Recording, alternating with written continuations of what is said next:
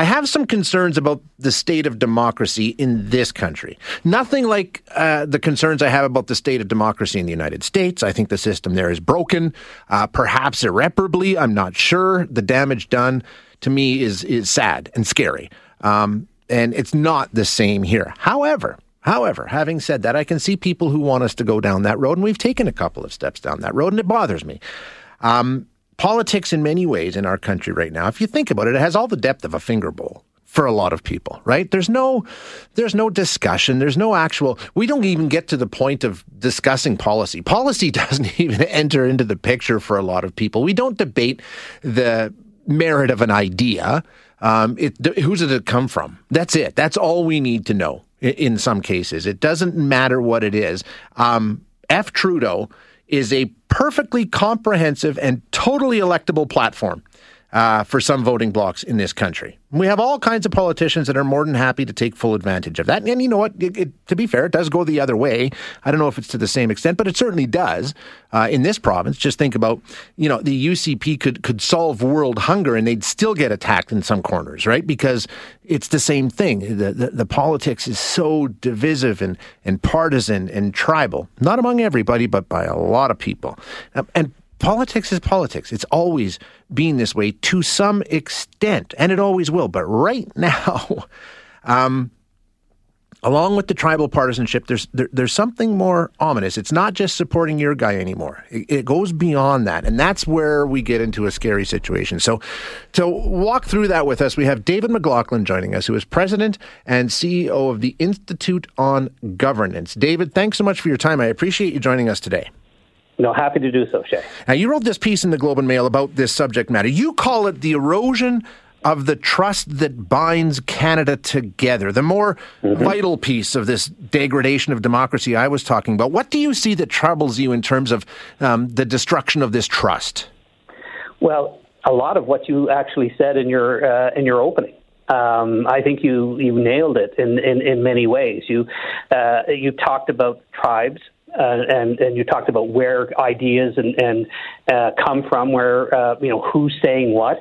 I mean, these have become the kind of the touchstones for a lot of Canadians in terms of assessing and filtering the information that we get, and therefore our political and public policy choices.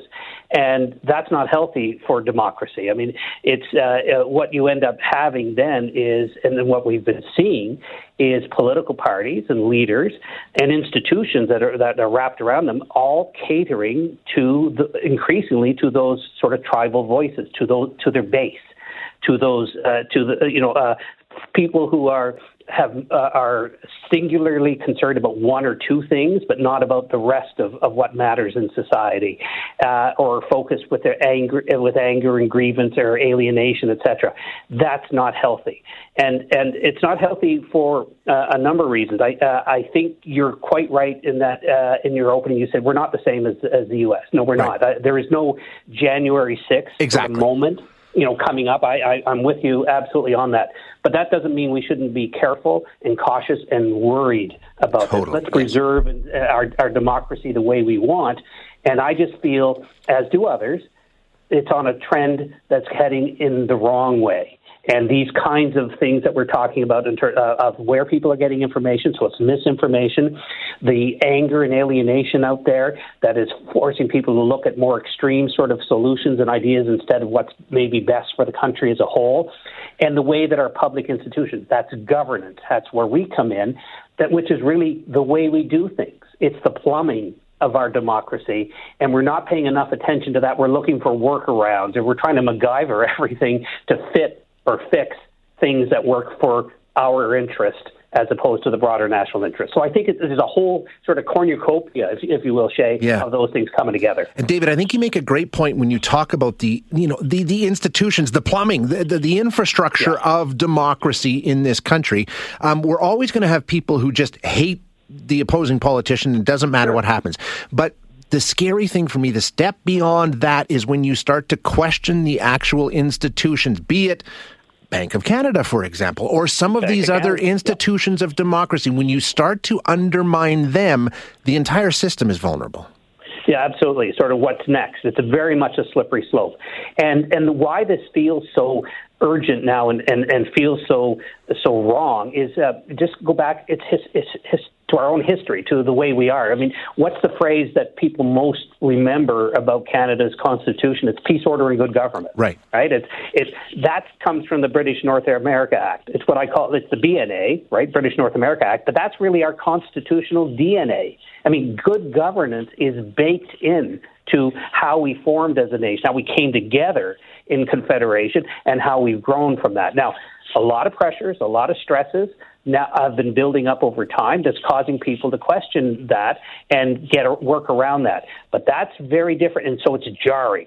It's really jarring from where we've been before, and we don't have a roadmap for where this might take us. And so good governance is legitimacy. If you give everybody a voice or the opportunity to have a voice, if you take that into consideration, but your elected people then make that decision, then you're going and people accept that, then you're going to have legitimacy for that decision. You need, there's an old phrase: you need good winners and you need good losers in a democracy for things to work. And we're certainly not seeing that in other countries. And this is sort of a cri de coeur, a cry from the heart to others to say, pay attention because bad stuff can happen here too.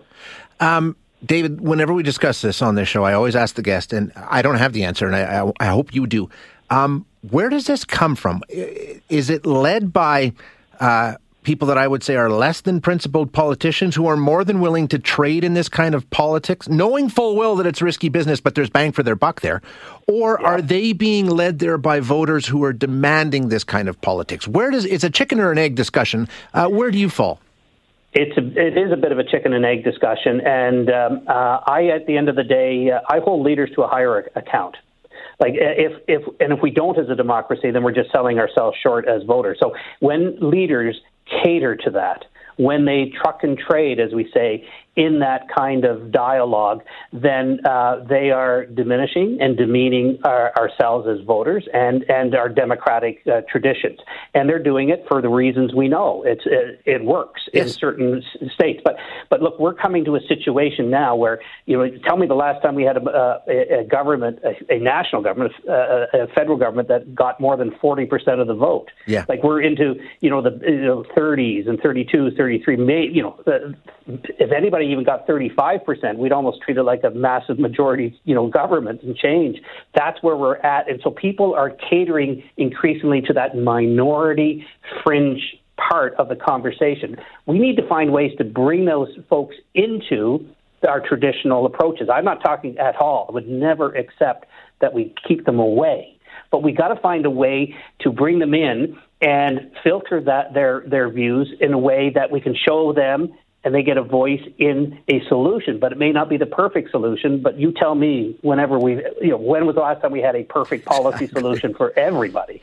It's not the way it works. That's why I say good winners, good losers. We tend to accept that in our democratic traditions, increasingly less and less so. So I'm not going to give leaders a pass on this. I understand it. I've worked that sort of side before. I get it. But I don't think we should give them a pass on it. We got to find a way to take those voices that are becoming increasingly toxic, that are concerned, alienated. We risk our democracy if we don't listen to them. I don't want to cut them out. Yeah. But the idea that we channel them and we privilege them and turn our political parties over to them or our public policies, boy, that's a very risky business. Final question then, of course, is how do we do that? Who does that? I don't have faith in the leaders, like you say, who engage in the trade in this kind of politics. They're going to continue because it benefits them. Does it fall on us, the voter, to just roundly and soundly reject that kind of politics in Canada? Well, as a Democrat, I would say absolutely. I mean, that's always the best thing, right? At the end of the day, the voters, they're not always right, but they're never wrong, as the saying goes, right? We have to, because we have to accept those choices. But one of the things that we work on at the Institute on Governance is the role of public servants. At the end of the day, the constant between our political parties and the change of leaders is our public service. And public servants in many ways stepped up during COVID. Now, we've given them a hard time and we challenged them in that. But for the most part, they found ways to adapt and innovate and kept us safe at times. It's hard and it wasn't perfect.